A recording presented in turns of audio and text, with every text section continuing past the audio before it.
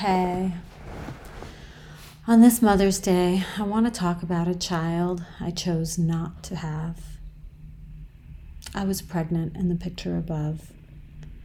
I was married. My lover, too, was married and had a family. I terminated this pregnancy. I was filled with shame.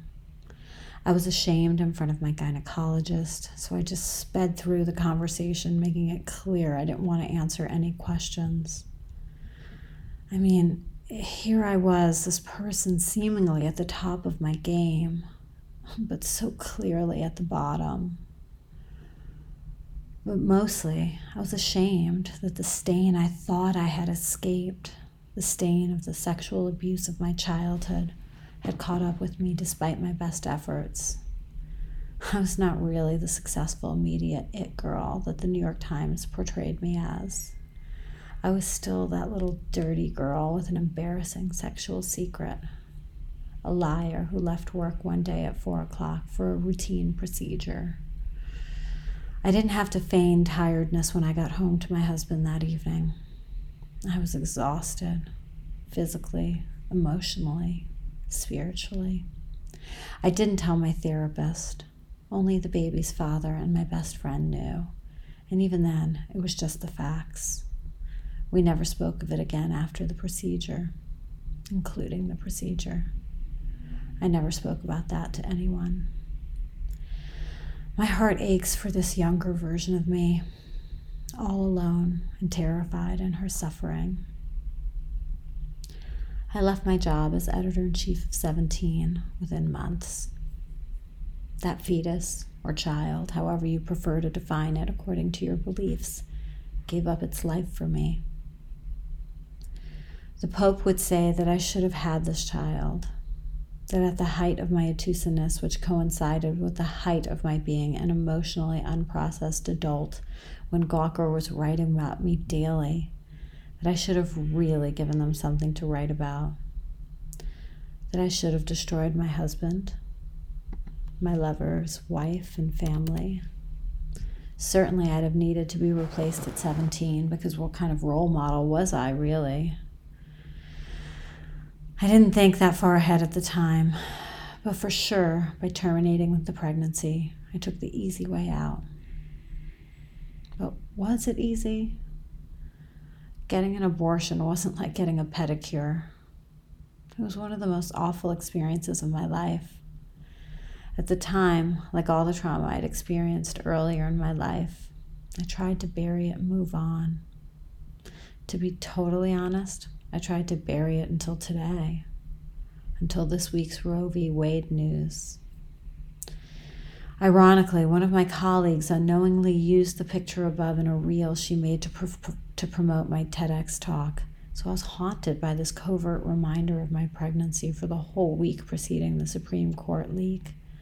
So when the news hit, it touched me in a very personal place, a place I didn't even feel comfortable sharing with my closest friends. This week has been spent privately grieving. I grieved for the budding life that was lost. I grieved for my own life that led me to that point. I grieved for my husband, who didn't deserve such a broken person. I grieved for my then best friend, who had to hold the enormity of my secret all those years ago. I didn't realize until just today the impact this pregnancy and subsequent abortion had on my disappearance from public life. This secret that I thought I would take to the grave with me. This experience that drew a line in the sand, showing me I could no longer dodge the trauma of my childhood without continuing to replicate it. That I needed to stop my life as I knew it, to let my heart break wide open, because as my teacher, the great Francis Weller, says, it's the broken open heart that is the medicine for the circumstances we are facing. Until today, I had still armored myself against this last unsavory detail that was the straw that broke the proverbial camel's back all those years ago.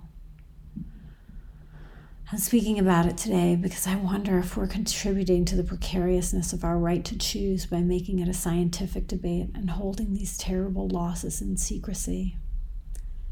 Does it hurt all of us that we do not mourn the loss of these souls in community? Is that why the pro-lifers feel these losses must be stopped? Because they're gratuitous and vain?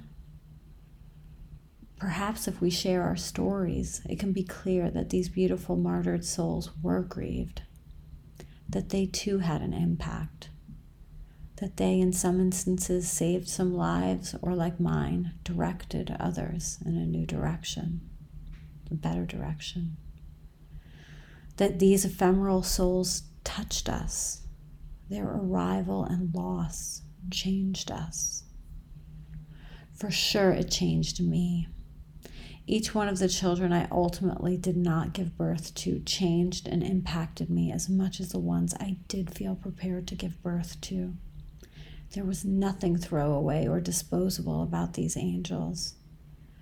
But we have, understandably, because these are not easy conversations to have, hidden their significance in our lives and hidden the work of grief after their losses.